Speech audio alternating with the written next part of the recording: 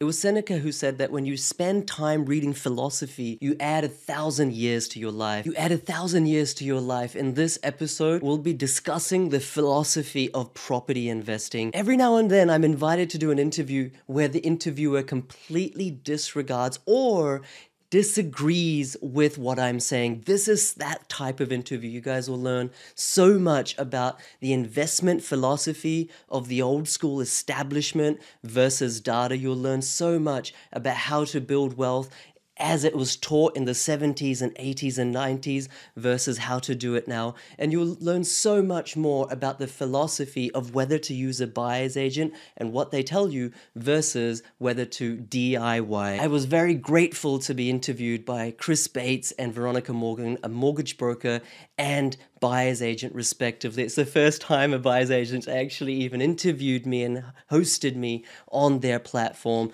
I'm very grateful to them, but I want you to watch this from the start to the finish because you'll learn so much by this kind of, I would say, constructive friction in investment thesis, philosophies, where to buy, what to buy, how to buy, than you will with anyone just sprouting their agenda. So watch till the end and let me know what you think of the debate.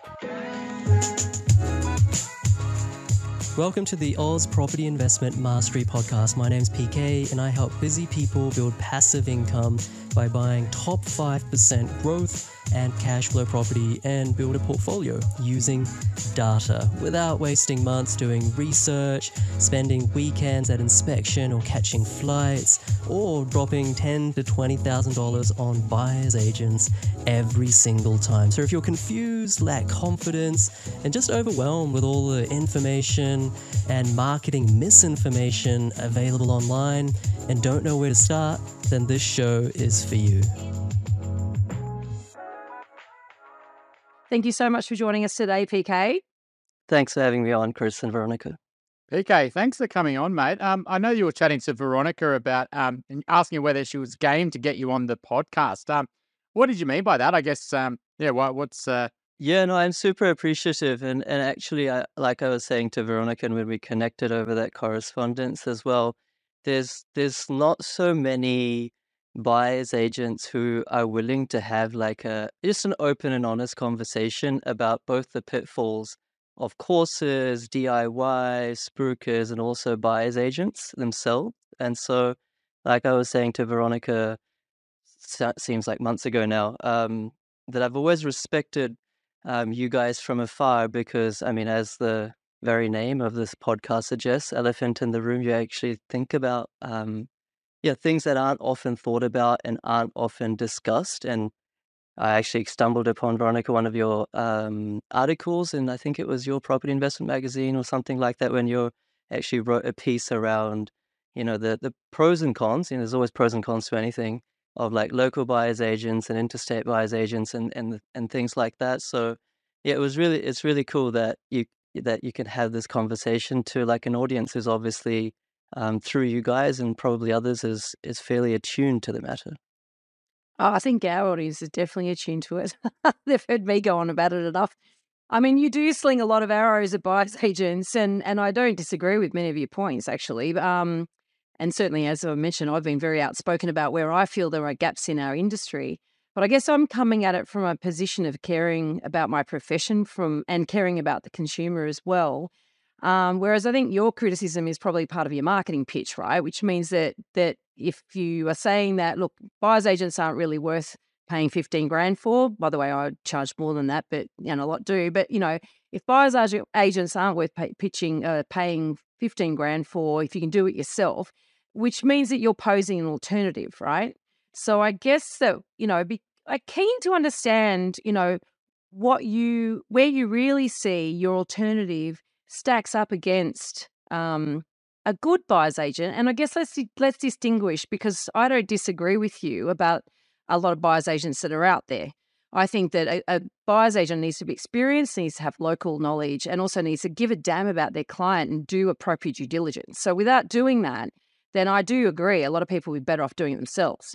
So I guess, if you're saying that your offer is better though, let's see if it stands up to scrutiny. So are you okay with that?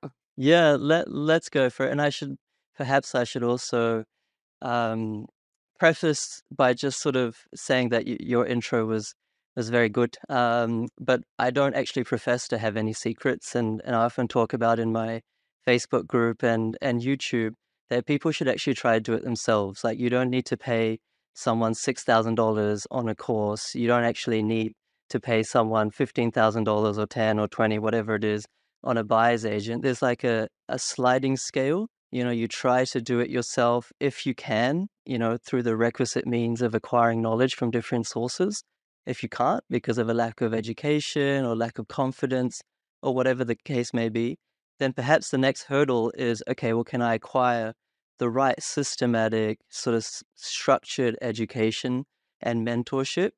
And then if that's not going to get you over the line because of whatever reason, then buyer's agents are an obvious solution. And I should also say that I have nothing against buyer's agents, good buyer's agents, that is, like, as part of my course, and I'm sure there's other course creators who have produced buyer's agents as well. We've produced more than 75 really ethical buyer's agents, like exactly what you said, people who have good character, they actually care about their clients, and they're actually competent. Those 3 C's are very important in my mind. So I have nothing against buyer's agents. I think the point of view that I'm trying to espouse, and I'm a little bit outspoken about, and of course things can be taken out of context, is that there is, over the last 5 years, I would say, almost like a wave of buyer's agents patting themselves on the back, and it kind of becomes like this self-fulfilling prophecy. And because, like, let's face it, I mean, I know Chris is here, but 95% of property content is dominated by buyer's agents.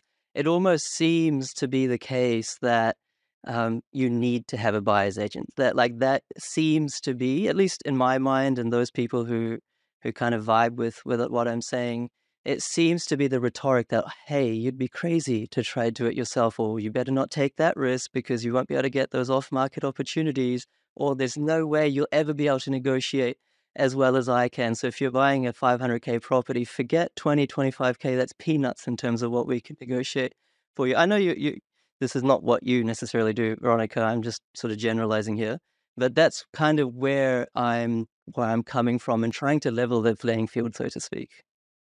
Yeah, I mean, I guess there's so what in your view though, where does the line finish, right? Where does it go that a great buyer's agent really adds value for their fee?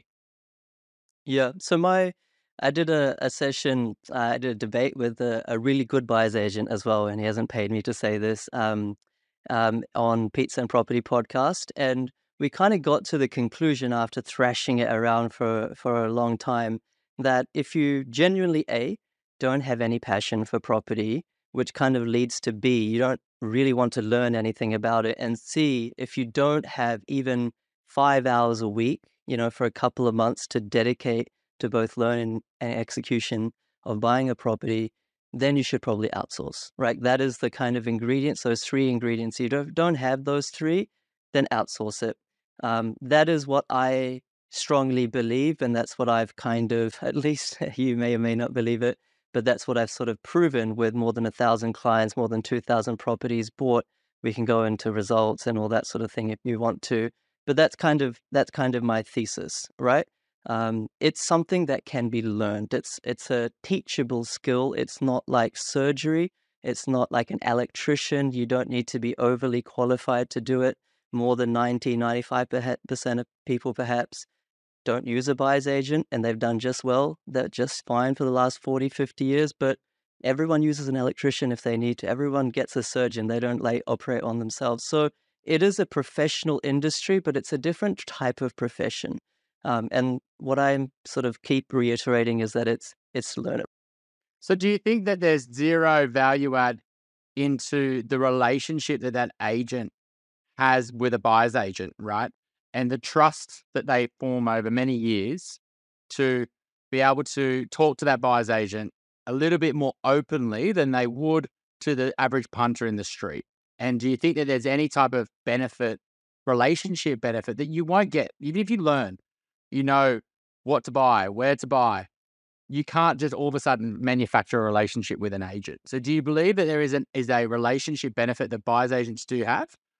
Because if you're right, if you love property, you're interested in it, and you're dedicating the time, you still don't get the relationship benefit of that. Do you think there's a value there or not? 100%. I think relationship, anyone who's bought any number of properties sort of very quickly comes to the realization that, data is fantastic, all the right strategies and tactics and mechanics of what to do, how to do it. That's all great. But at the end of the day, it's kind of like who you know, not just what you know. So relationships have like an immense a role in the property buying process, not just to get good deals that may not be on market, but also to negotiate really well and create a good, solid win-win situation with the vendor and with the sales agent. Once again, I come back to, and I honestly didn't believe myself when I first started investing, because I mean, back then in 2010, 11, there wasn't so many podcasts like this. Like, I don't know how long you guys have been going. Content was more sparse than what it is now, but there was still these sorts of this sort of messaging, and even I was like, there's no way that if Veronica has been best friends with an agent, let's say for 10 years, like how can I come and supersede that relationship and get a good deal or a better deal than her? Like that just makes absolutely no sense. Like even I really did believe that, but it's just through my own experiences of acquiring and accruing a property portfolio. And then when I was audacious enough to try to help others do it in a DIY fashion, when I saw that, like let's just pick on a random example, like off-market deals. Now, we all know that most off-market deals are rubbish. They're off-market for a reason or whatever the case may be. But let's say there is genuinely good off-market deal. Now, just my own experience has suggested that I won't say just my clients, because anyone can do this, whether you do the course or not, but just being a nice human being, like being polite, being courteous, being professional, being efficient with the agent, coming across as someone who knows what they're doing and is ready to get their deal done. If you just build a relationship with an agent over the course of 2, 3, 4, 5, 6 weeks, then they're going to give you off-market deals if they actually like you. Like, there's a location right now. I'm happy to share it. Like, I actually don't know how to pronounce it properly. It's in regional South Australia, Nuriotpa. Forgive me if I can't pronounce it properly. There's the key agent there, the key sales agent there. He's not even giving any deals to anyone except this one buyer's agent that's completely bought him out, right? So it's like you can't even get it. There's just no point talking to him. He's just sending every single deal he gets before it lists to that buyer's agent. All right. And so one of my, once again, I don't want to come across salesy, so I'll just say not client, but one person I know, he was just saying, look, I really want to buy in this location. This is the reason, like I'm a property investor. This is going to be just my second property. My budget is, X to Y-ish. This is what I'm looking for. The sales agent just flatly said, like, mate, we have a relationship with the buyer's agent. We're not gonna entertain you. And my client or this person was just being very open and honest. Like I really want to buy property. Like you in the small location, you literally sell more than 40% of properties. Like, please just let me know if you can, I'll take it off you. And the agent did. Like, one day he got a call and he got this off-market deal. And I'm not saying it was like a perfect deal and it's going to make, $100,000 in the first month or anything like that.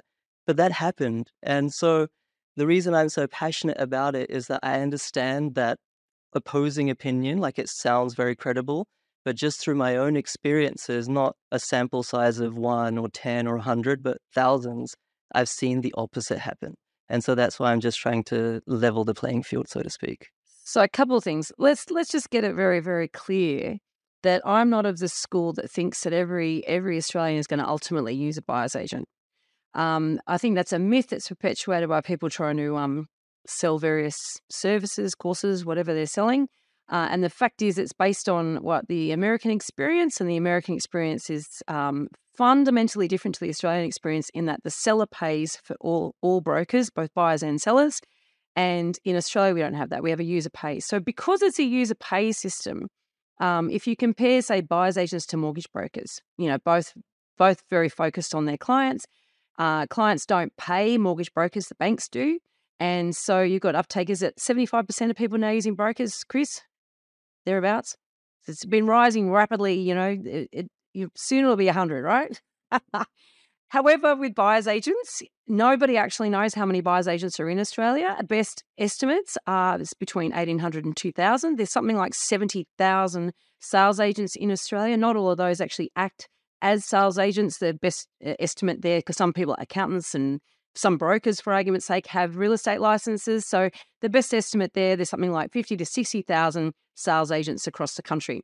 No buyer's agent can stitch up relationships with every single one of those 50 or 60,000 sales agents. So even though Chris sort of started that line of questioning, because a local specialist will have those really strong established relationships and all the rest of it, at the end of the day, that is one tiny value out of an experienced local specialist buyer's agent, but it is by far, far and away not even the most, the biggest value add.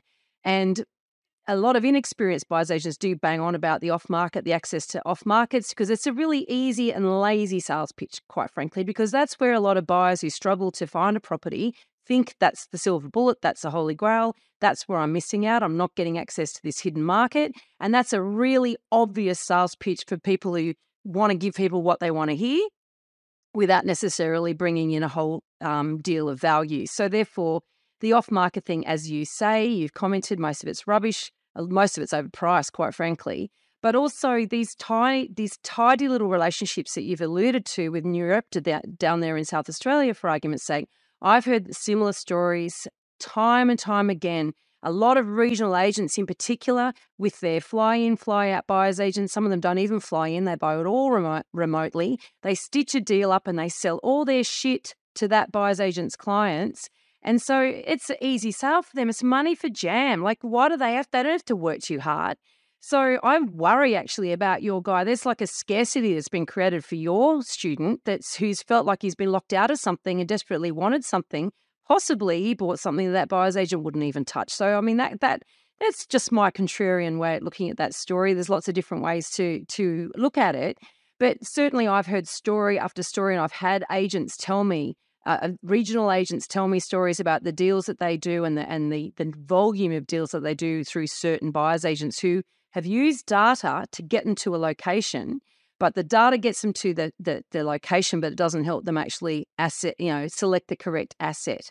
And so, there's sort of problems with just looking at agent relationships as being the one benefit that buyer's agent can bring to the table.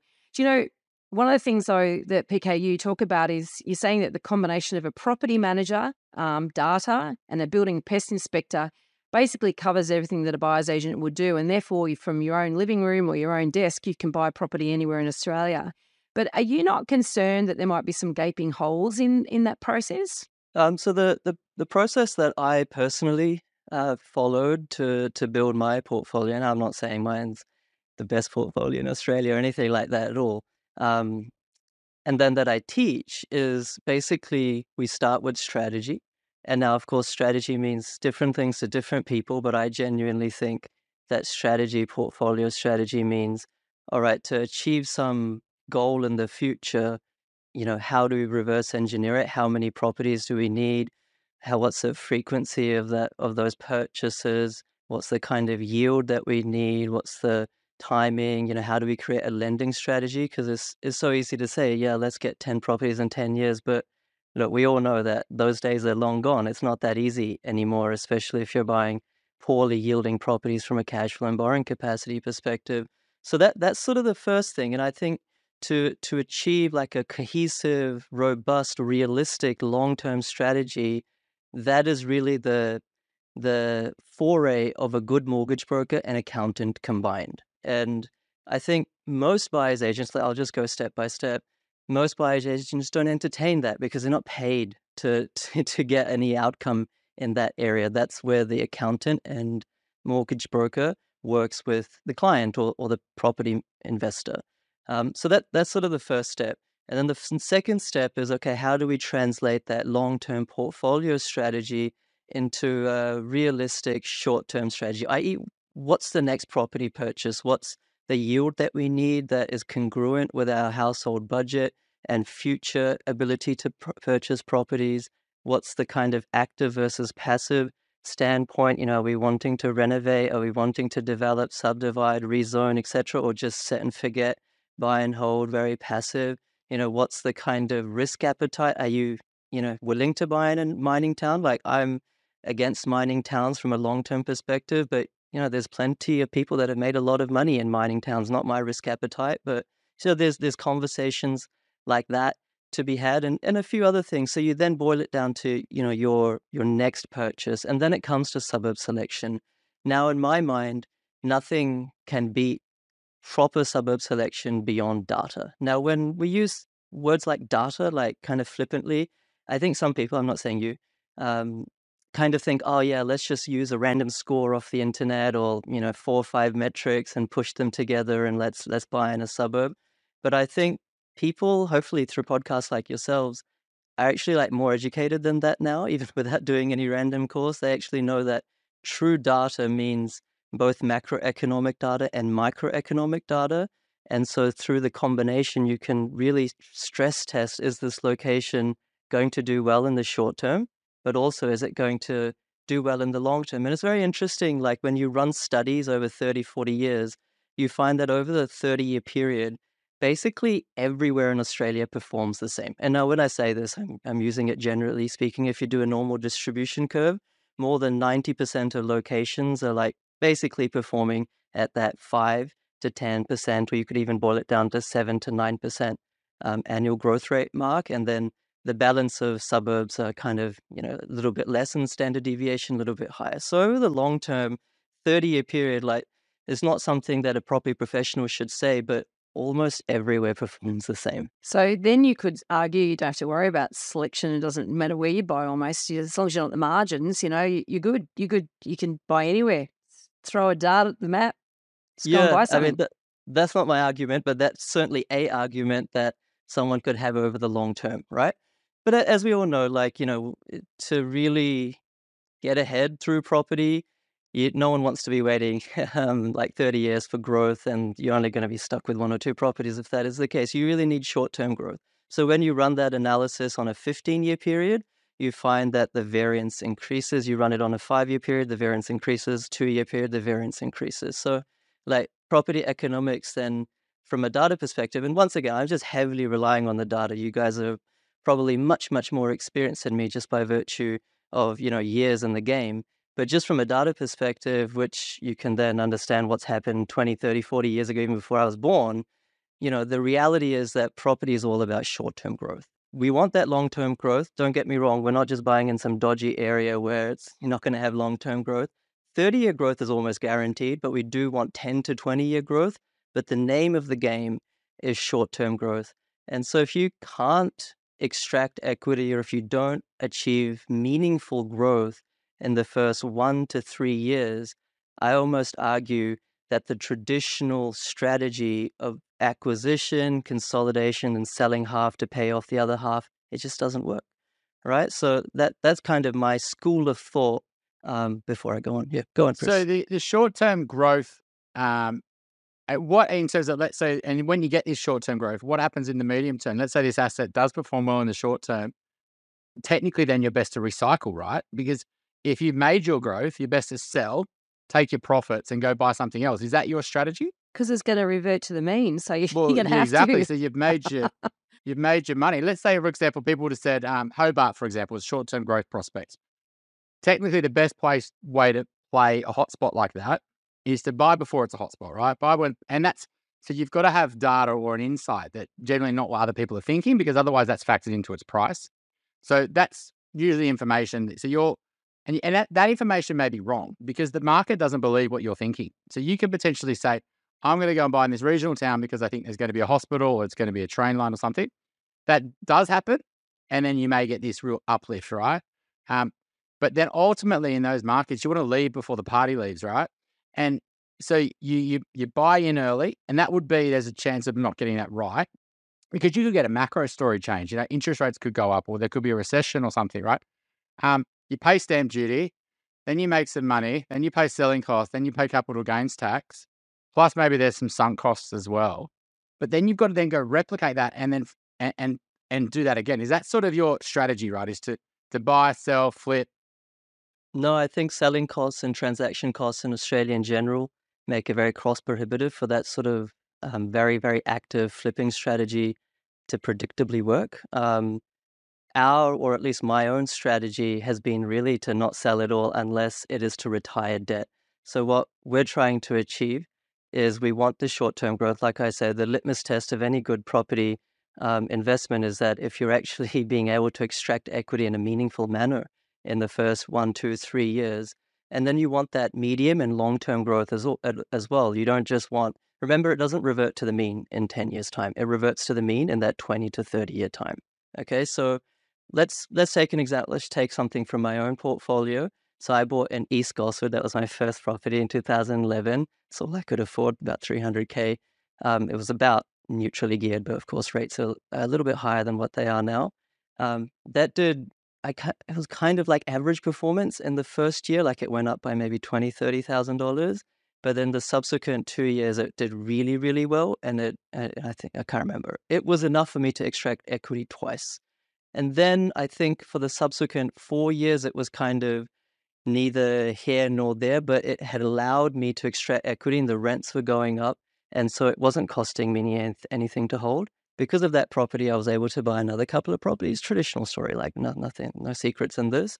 And then, since that time, it's doubled again. So I think it's had like two growth spurts, or like it's gone up to what's probably like $900,000 now or something. So I'm not saying, and I'm not trying to pick like some cherry picked example, but I'm not saying that I should have sold that property after the first 2 or 3 years of growth. No, we want to keep it because ultimately everyone has a different strategy, but at least the people who work with me and what I do, I want passive income, right?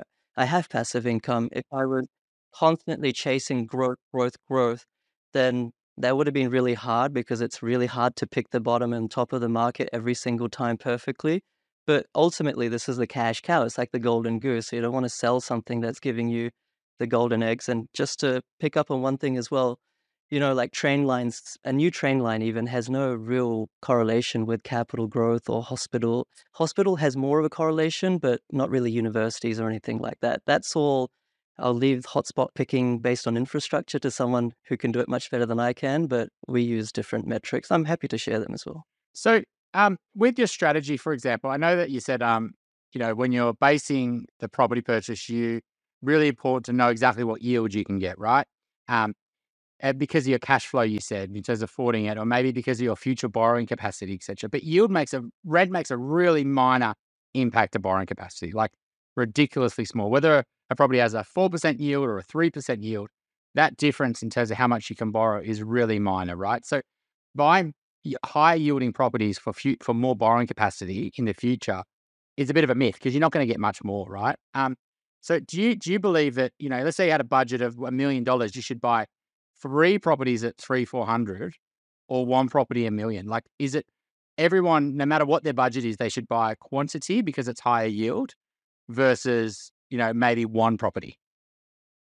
So I think quantity and quality don't have to be mutually exclusive. And I think, not that you're alluding to this, but I think that can be a misnomer amongst some people that somehow a 300K, 400K, 500K, 600K property is somehow an inferior asset in terms of its ability to give cash flow and growth than a $1 million, $2 million, $3 million Sydney blue chip stunner or Melbourne blue chip stunner, so to speak.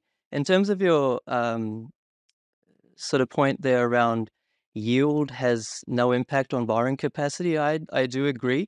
Going from 3% to 4% isn't going to mean the world of difference, but going from a 3%, $1.5 million Melbourne, Sydney property to a 6%, 7%, like sub $600,000 property that jumped from 3% yield to 6 or 7%.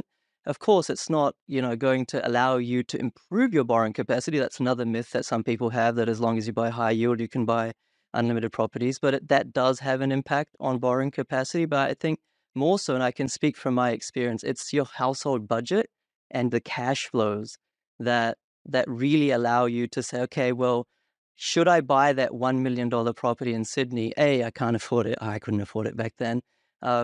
B, it would have cost me, I'm just making up a number, $10,000, $15,000 a year to hold it. It's green, leafy street, looks amazing, has all the emotive aspects of it where you'd think it's a great asset. But really, if that was it, I wouldn't be able to buy any more properties because it would just suck my bank dry in terms of cash flows. Maybe that's a strategy for someone who's more of a high net worth individual, but then we can go into that as well and discuss different approaches. So do you think like that though? Do you think that someone, because one of the frustrations I've seen in the broking world, right, is we'll see clients who are on the high income spectrum, right? And typically our clients are, right? And they've gone to buyer's agents and they've just gone, well, our cookie cutter approach is buying quantity, right? And all of a sudden they've butchered them, right? So they've got 4 or 5 properties that are, all over the place. And, and they're basically where they've just gone to buy, right? So they might be buying in Logan, or they might be buying in Adelaide or Perth, etc., right?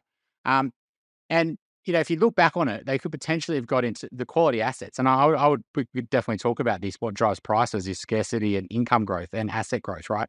And the income growth doesn't drive prices. That we've done some studies on that, by the way.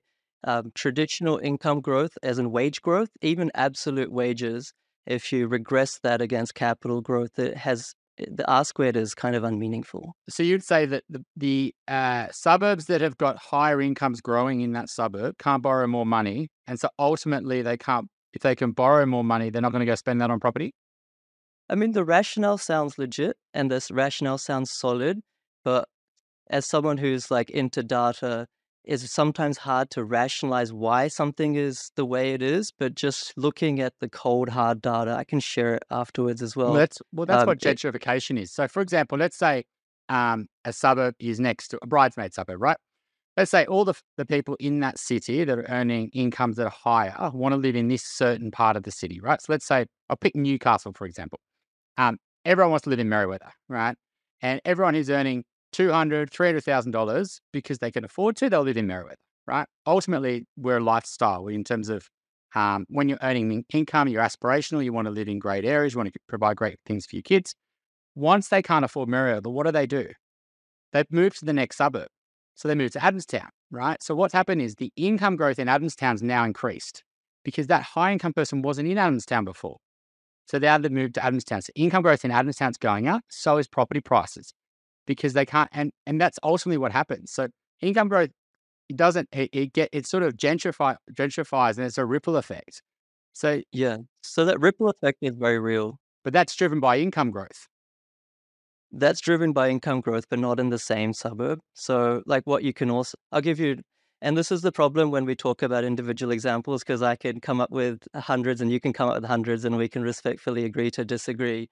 But like, I'll give you another example, like Morphett Vale in the south part of Adelaide, like not the best like location in terms of socio-demographic status, and incomes aren't very high and they haven't really been rising. I mean, Adelaide as an economy has been doing much better in the last few years, but before that it was kind of in the doldrums for a long time, right? In 2019, I think we started investing in places like Morphett Vale for around 300K. And I'm not saying like everywhere. Morphett Vale is a big suburb. There's good pockets, there's bad pockets, like in any place. And like that's literally doubled. And I can't tell you that incomes have increased in any meaningful way. So right, I'm going to give you something. I had a very good conversation with Kent Lardner about this a while back, actually. And Kent's got an interesting metric, which is average. I'm going to try to remember exactly what it is, but it's basically the median for I think he does for SA3s for a median price as a ratio to incomes, right? So if it's too high, it's a problem, right? And there's also, it depends who's buying in that area. If it's a bunch of investors who are buying in that area that do not live in that area, then the incomes that you're talking about are the incomes of the people buying there, are not from the residents in that area, which is actually a problem. And so as a one of the metrics that you need to be looking for when you're looking at investing is not somewhere where locals can't afford to buy property and the only people that are pushing the prices up are investors that don't even live there. You need to be looking at an area that's aspirational so that locals can afford to buy and will buy there. Yeah, I genuinely thought as well that, I mean, I could still be wrong. I'm just saying what I'm seeing in the data. I'm up on the Northern Beaches, right? So what's driving prices the last few years? It's income growth. So it's buying capacity plus income growth because the locals can't afford it. So what's pushing prices up is new incomes. So that it's people who are moving from the eastern suburbs are earning four, five, $600,000, and the whole suburb, the incomes aren't going much because only 5% of properties are transacting, and so only 5% of the incomes are increasing. So over a decade, income growth is actually what drives prices. Yeah, I think you're right. I think it could be because I have different experiences, so I think there could be more nuance as well, like that you're probably aware of. Like in some areas, like Lower North Shore, you're probably like bang on. But in other areas, it's more about the latency of affordability. So even though the incomes aren't going up, there's so much buffer in the affordability that then when prices do start to go up, people have the ability to pay more and more despite incomes not increasing. I can, like where I'm living right now in Bundall, I can tell you like incomes haven't been rising because most people who live here are like very elderly. Um, But you've moved but there, right?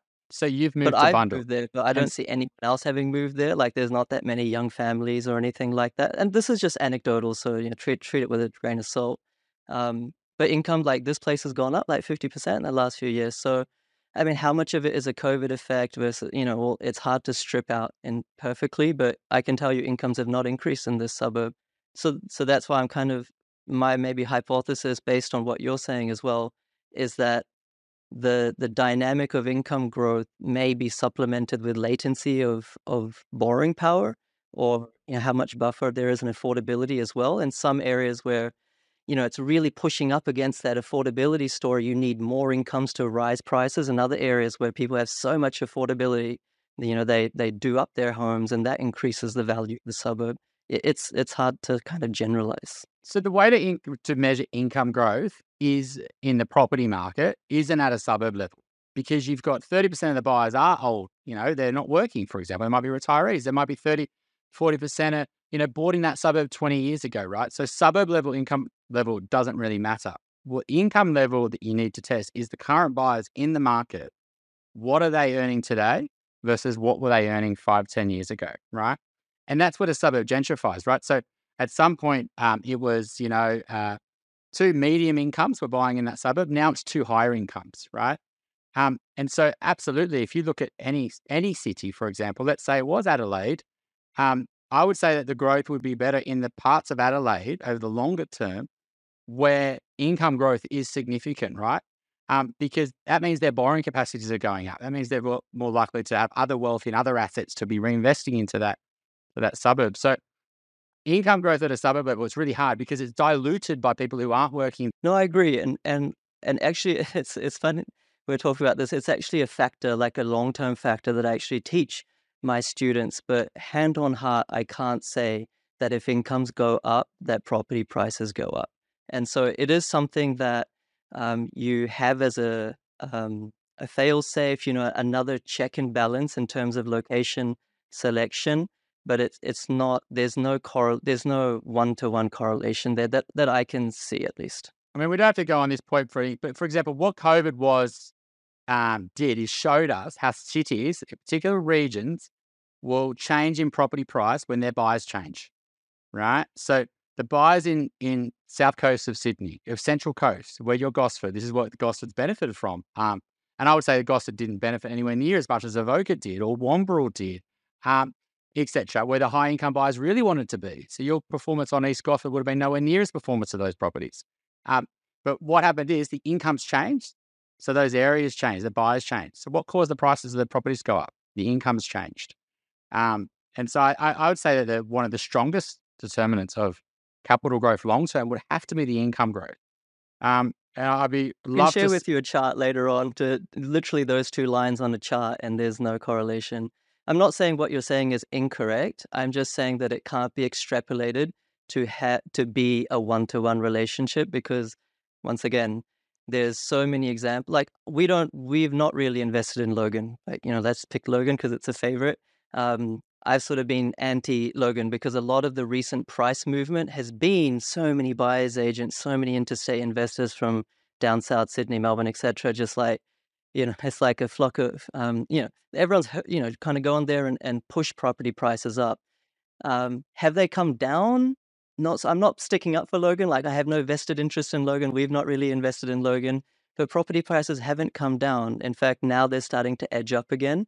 This is not me saying you should invest in Logan or anything like that, but Logan's probably a good example of a lot of things. It's a good example of the three of us agreeing on something. It's also a good example of where a lot of hype and a lot of bullshit has led a lot of people to invest somewhere. And local Brisbane-based buyers agents, generally, I would say the majority of them don't buy in Logan either, right? So it's a province of those fly-in, fly-out buyers agents who follow a bit of a trend, right? So whatever trend led people, probably led by the growth corridor, spruiker publicity, blah, blah, blah, whatever. Logan for a long time, and yes, maybe recently they've had a little bit of price growth and whatever, so has the entire country in 2021. But Logan went for a good decade doing bugger all in terms of prices, right? So that's sort of got nothing to do with income. Let's move this conversation away from income. That's got to do with overdevelopment. That's got to do with a lack of scarcity and a lot of supply. And maybe it's not overdevelopment, I don't know, but a lot of development, a lot of stock, a lot of homogenous stock, and also, in some parts of it, low socioeconomics as well. So there's a lot of factors that combine, and all that wishful thinking from southern dollars that probably overvalued a lot of these properties because they're thinking with Sydney and Melbourne prices, this looks like great value. How can we possibly go wrong? There's a lot of fallacies that are entertained in people, in both professionals, loosely got rabbit ears around that, but loosely using the word professionals in the property space, but also a lot of investors.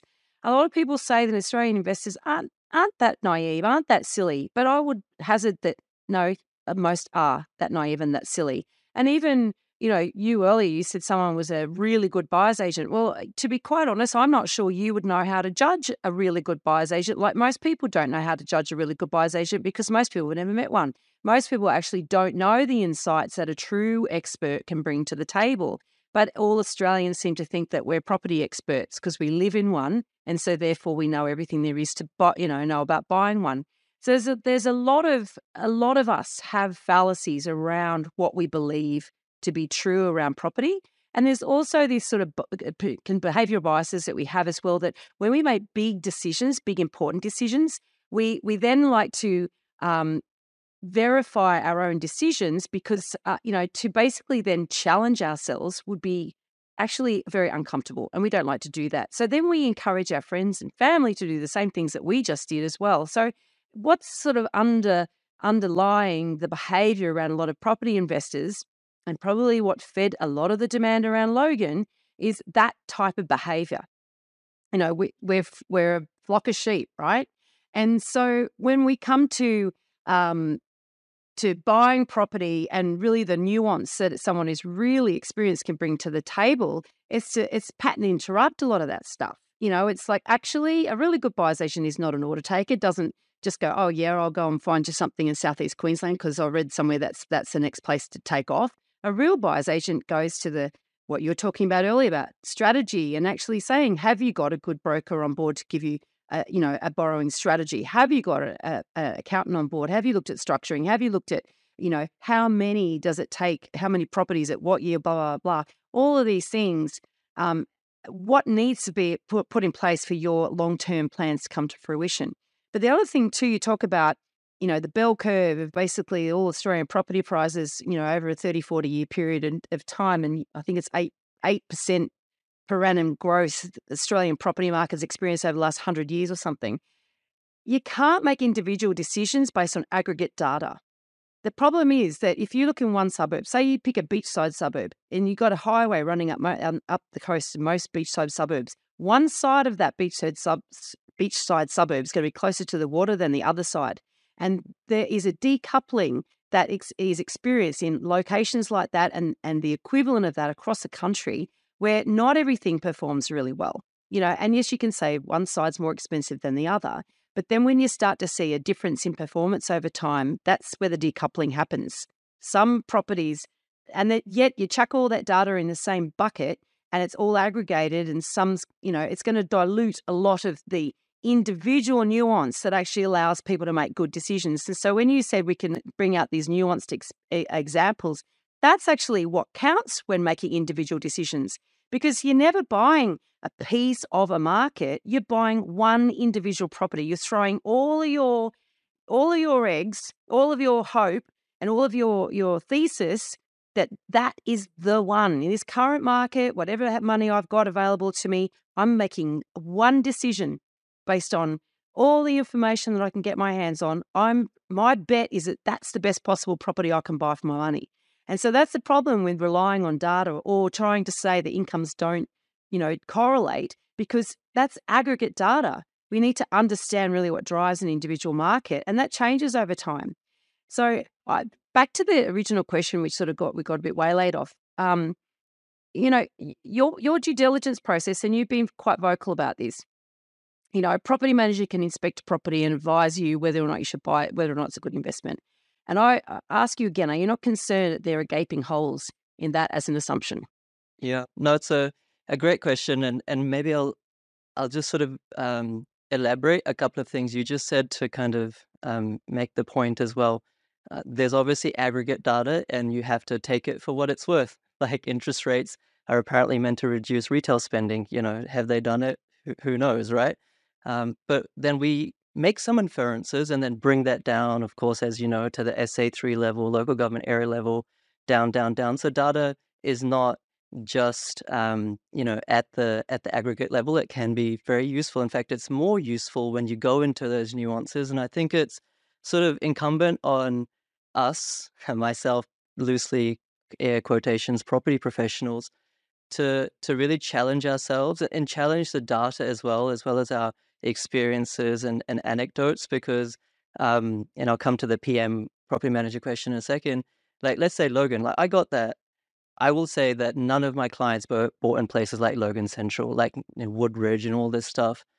However, they have gone up far more in property price, just medians, and take medians with a grain of salt, like you said, than basically most parts of more premium Brisbane. Now, I own multiple properties in more premium Brisbane, and they haven't done as well as these properties and suburbs in parts of like lower socioeconomic Logan.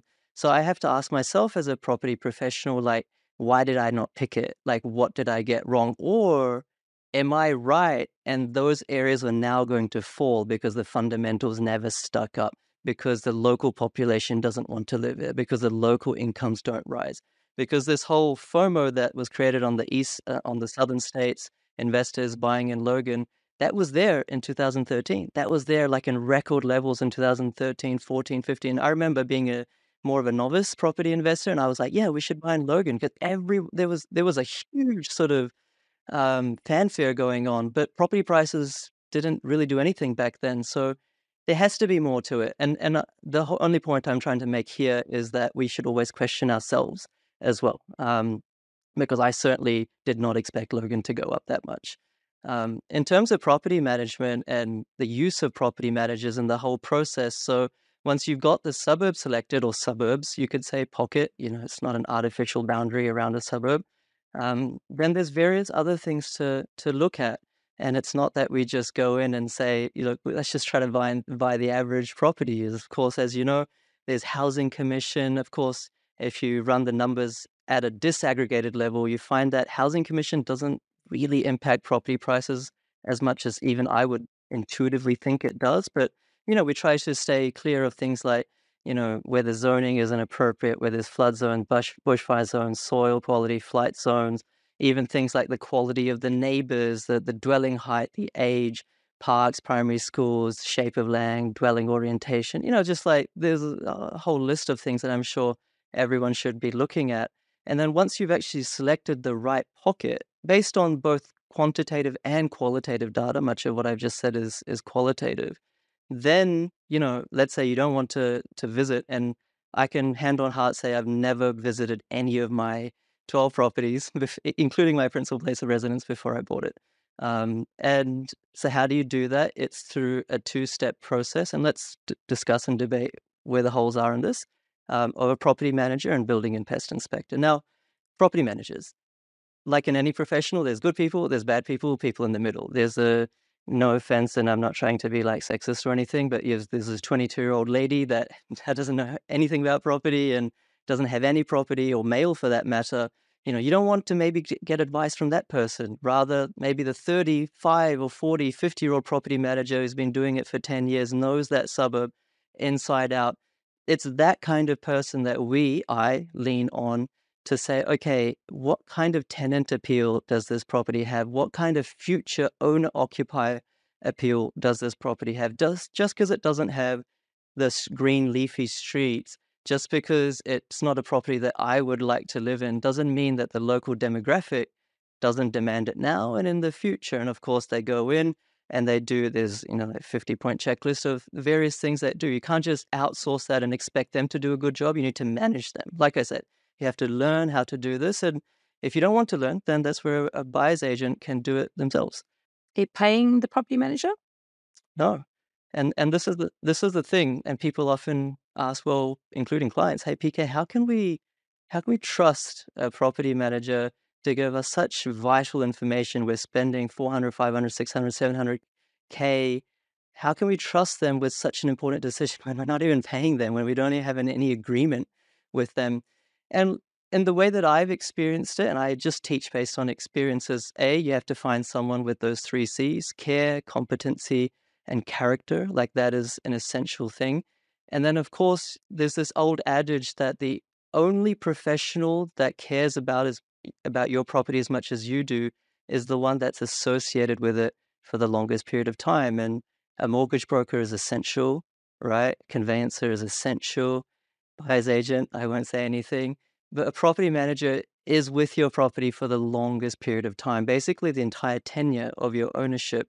And so they may lie just to get that property management, book. They may lie just to get your business, but that lie is going to surface. It's going to rear its ugly head at some point, and then that's not going to be a pretty conversation. Also, I think people need to realize that property managers, they don't want to manage high maintenance, bad, ugly duckling properties. They want easy business.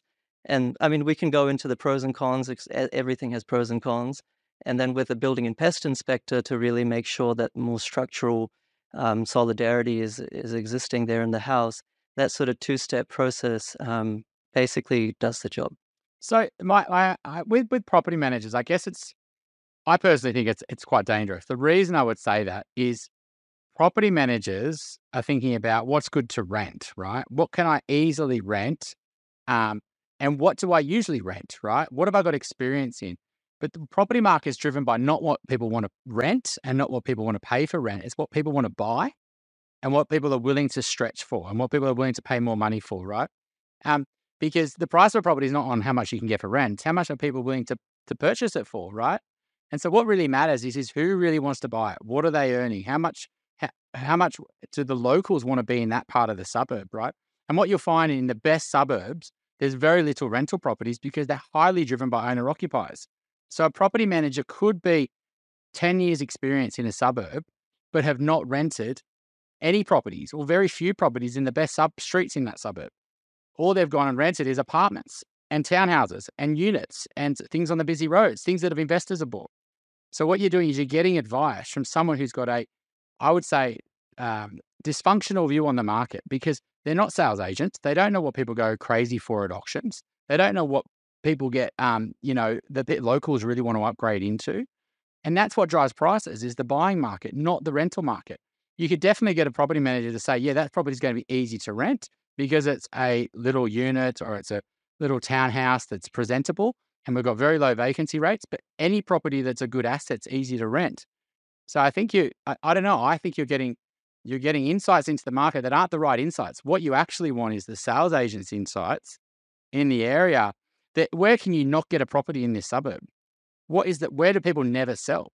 And they'll say, well, to be honest, everyone wants to be on these 3 streets because you know what? It's the local, it's the access to amenity, it's access to school, it's the aspect, the views, the block sizes, the people within that suburb never sell. It's tightly held.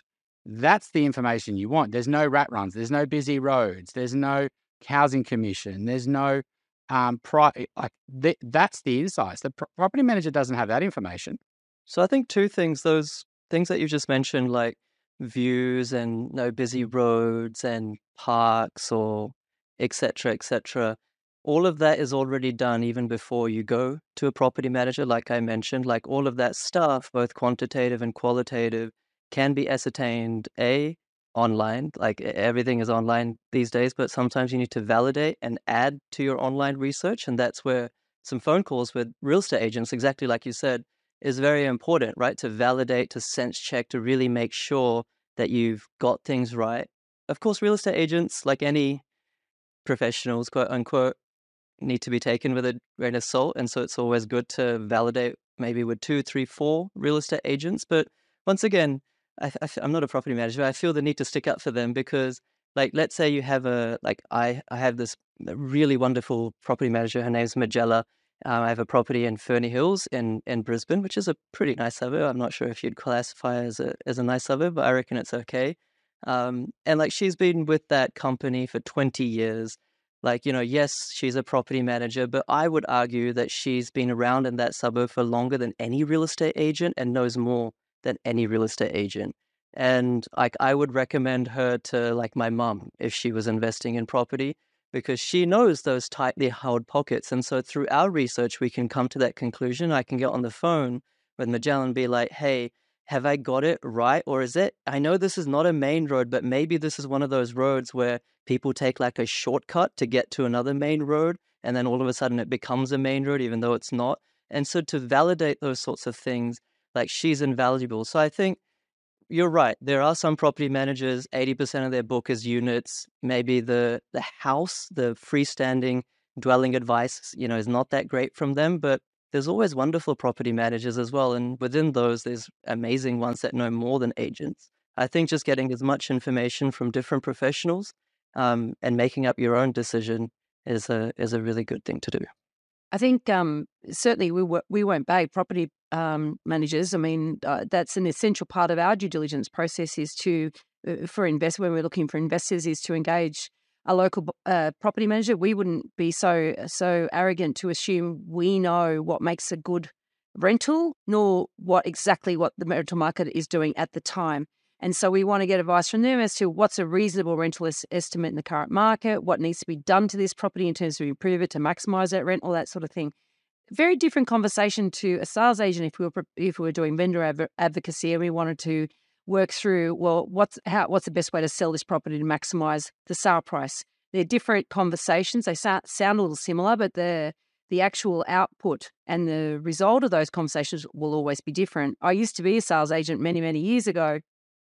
And I often tell the story about, it feels like when you're driving to an appraisal and you're driving down the street and you don't know which house it is and you're passing all the houses and you're looking for the number you're after. It's like the big wheel of fortune. Someone's spun it and you're hoping it doesn't hit bankrupt. It hits jackpot, right?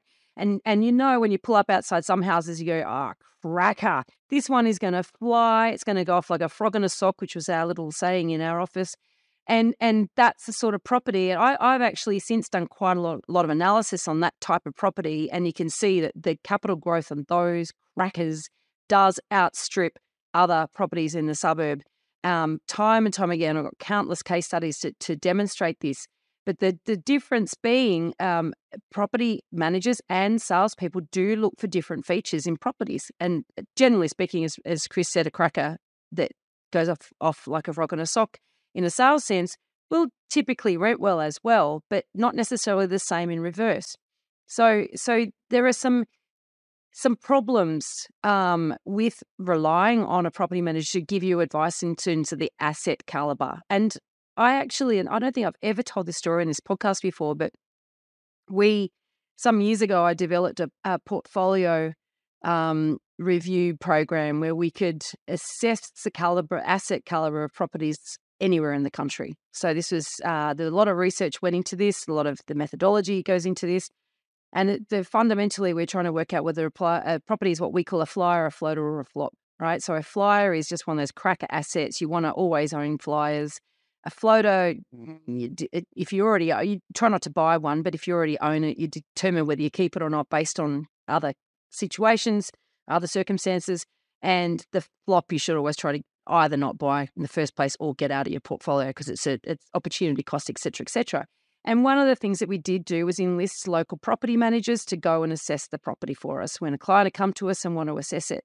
And, we were trying to get them to give us meaningful assessments on these properties, and we'd research to get the best property manager in the area, the most experienced one, et cetera, et cetera. I can honestly tell you they did not know what we were talking about. They did not get it. They couldn't.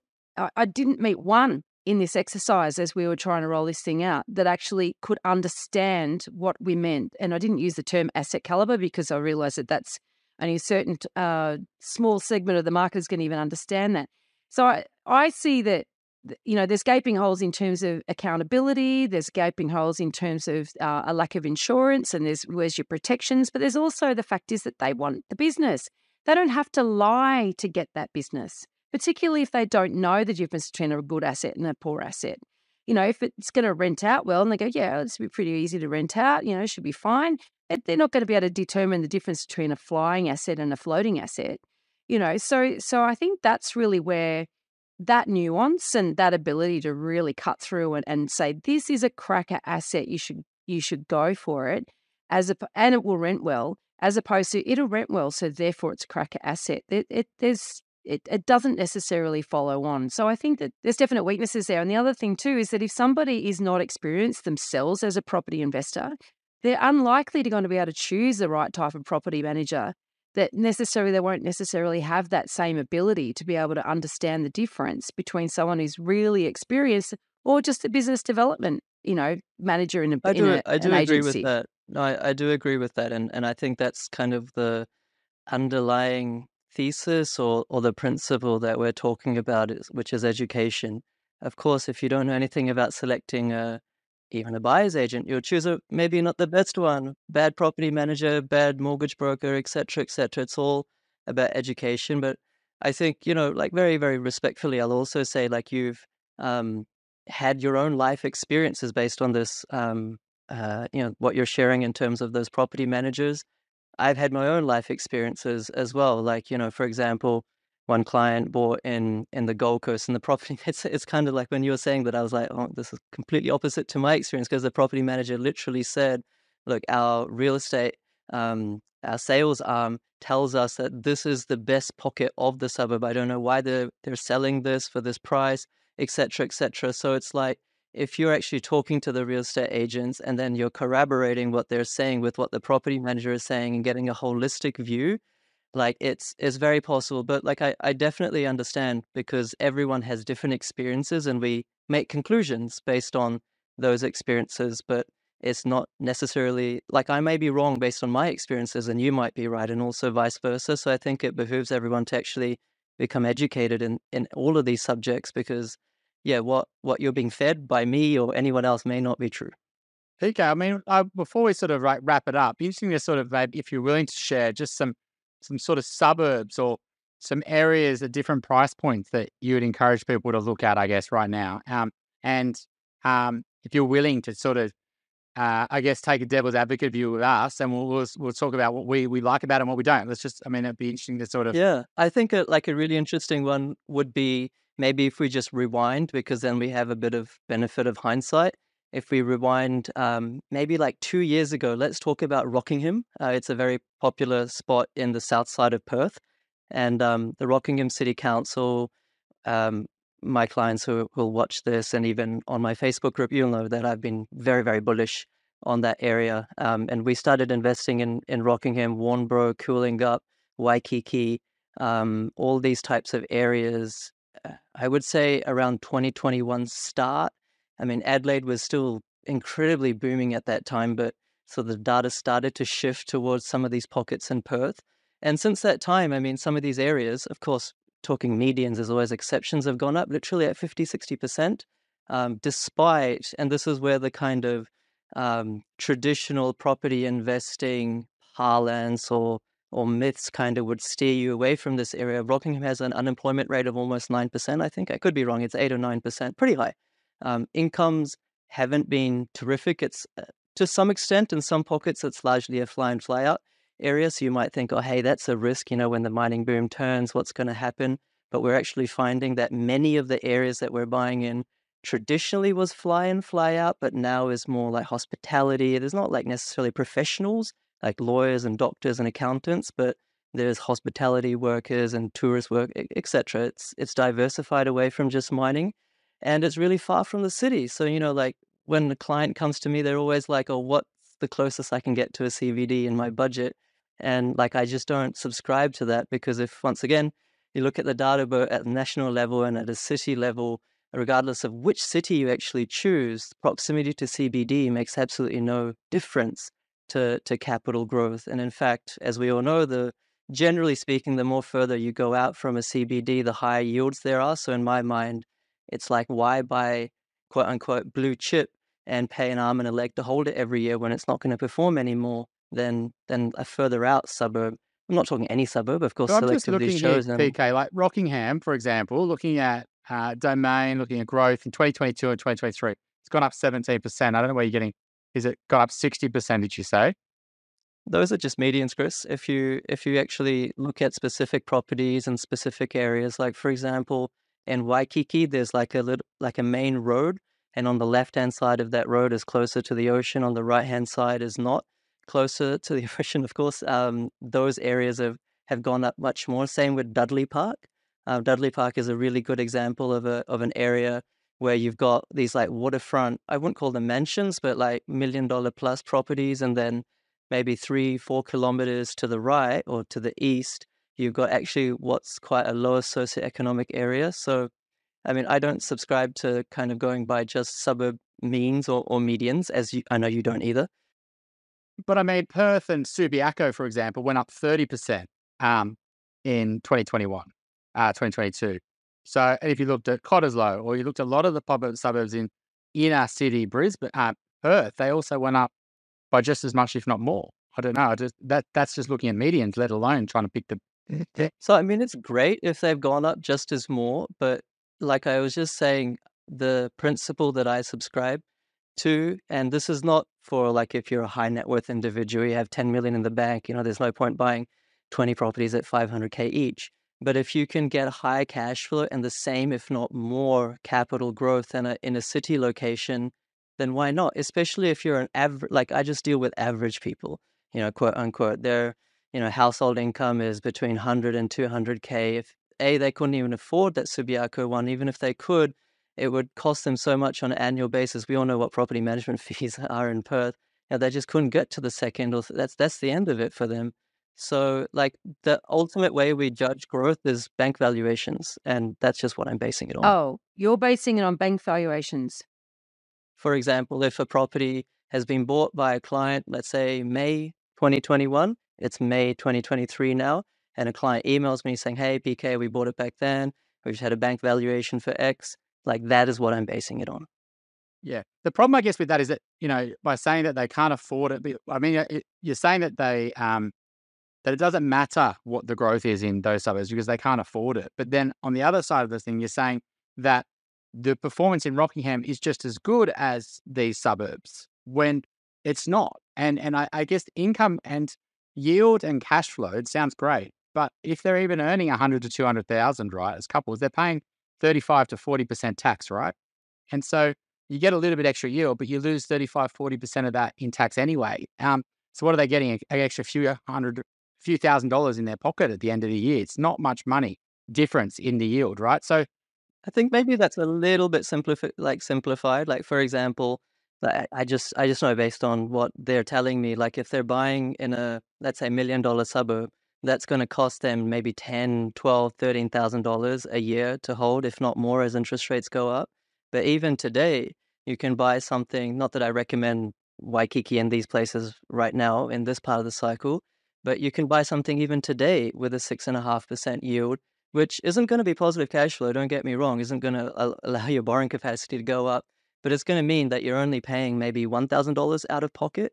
And like that, like I understand where you're coming from, but in terms of the average punter, like that is a big difference. 12,000 out of pocket versus 1,000 with or without tax. Like we're ignoring tax for this purpose. It's also the focus on what the risk really is, so that's focusing on risk being out of pocket, whereas the risk really is in the asset not performing. I'm curious when you say that you've been quite bullish on Rockingham, and I know you've got a big audience. So, like, do you have any numbers on how many people that follow your tips have actually been buying in that area? No, I have no way to tell really. Do you mean on YouTube or Facebook group? Either or. I mean, the fact is that when this has happened with some of the larger buyers agencies that are very data driven and will choose an area and then go and buy a lot of properties in those areas, then the prices start rising because they're buying a lot of properties in those areas. They go back to their clients and say, look, prices are rising is in this area because, we predicted it because our data pointed us in that direction. And they go, great, they've got all this social proof and they're really excited about going and buying in that area. Then they add to the price rises and then prices keep rising when actually one data house could have been responsible for a bit of capital growth in a particular location. So I'm just wondering, because I know you've got a big following. I know a lot of people do trust what you say and do like what you say, and obviously what your messaging resonates with a lot of people. If that happens to be the case in this instance, potentially some of that capital growth could have been generated by your following.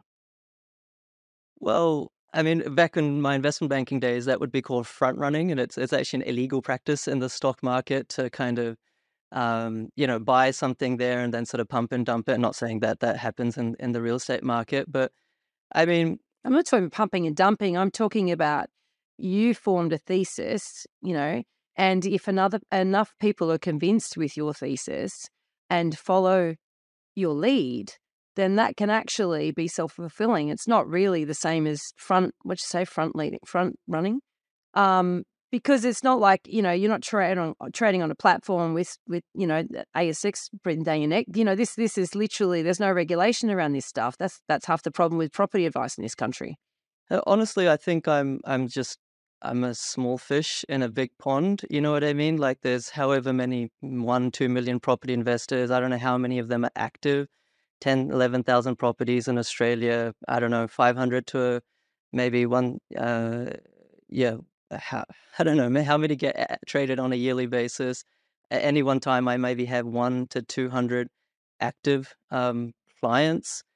People like that are much larger and much have more influence than me, perhaps like yourselves or like the Michael Yardneys of this world, etc., etc. I'm sure they have much more of an impact on the market when they're constantly going on about their blue chip suburbs. But yeah, I'm honestly I can't Well, quantify there's more that. competition in blue chip suburbs, Have you tried so to buy in Rockingham right now?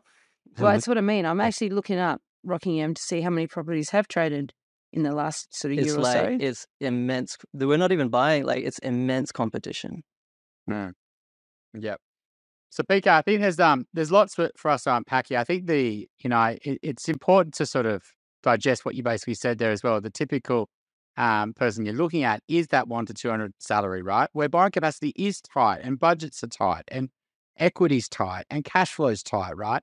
And in that situation, they have to look in certain suburbs that tick all those boxes, right? That do provide a yield to give them the confidence to purchase, right? I think the other side of the coin is if a client comes to you of that 1 to 200 and they have got a more of a flexible budget and they've got bigger borrowing capacities and they've got higher trajectory of income, etc. Then I guess it's important to look at the whole market, right? And go, look, is fewer better than more? Do you think that's something they should do? Or do you think that it's still go down this quantity strategy where it's literally chasing yield when they don't need yield? If they're all on top tax rate, and they're all paying 50% tax on yield, why are they that, and they can afford big cash flow losses? Why would they be too concerned? They really want growth. And do you take that strategy with them? I think there's a nuisance value.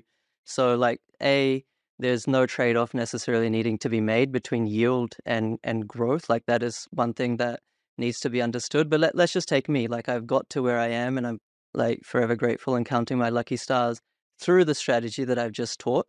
And of course, business income makes a big difference, and all these buyers agents with 20, 30, $40 million portfolios saying that follow their strategy and you'll get it. Or course creators for that matter, like honestly speaking, business income does like have a big impact on borrowing capacity, which we don't talk about. But let's just take me for now. Like I'm not buying $300,000 properties in Waikiki, right? Like that doesn't make sense for me anymore. So I'm completely on the same page as you. Like I'm in the market for a $3 to $4 million commercial property. And so if someone's coming to me with that kind of appetite, I'm not telling them, not that I tell people where to buy anywhere, I teach them, but I'm not saying that you should buy a $400,000 property. It's horses for courses.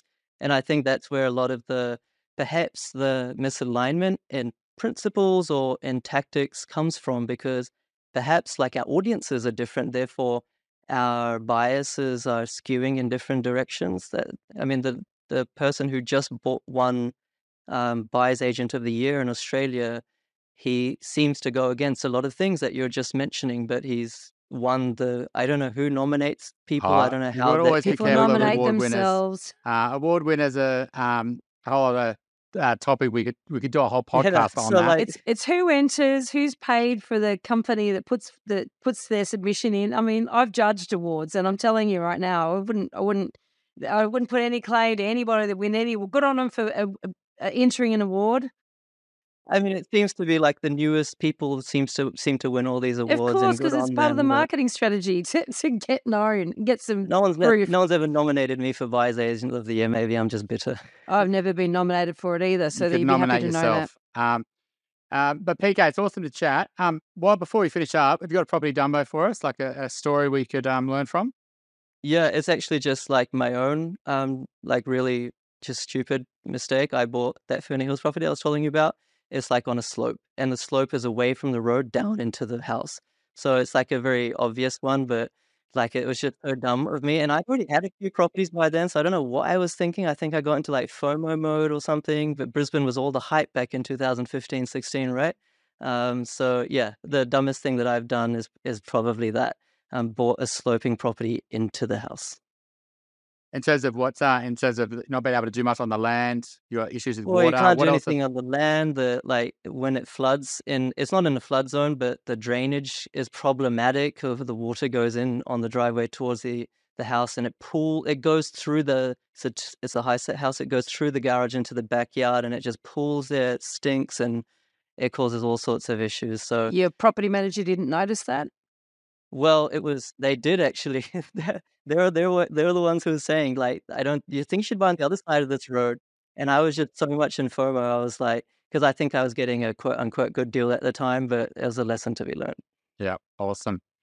Thank you, PK. So much so good to come on, mate, and appreciate your sort of the banter and the back and forth, because I'd love to keep challenging you on the income growth. Yeah, let's make that offline.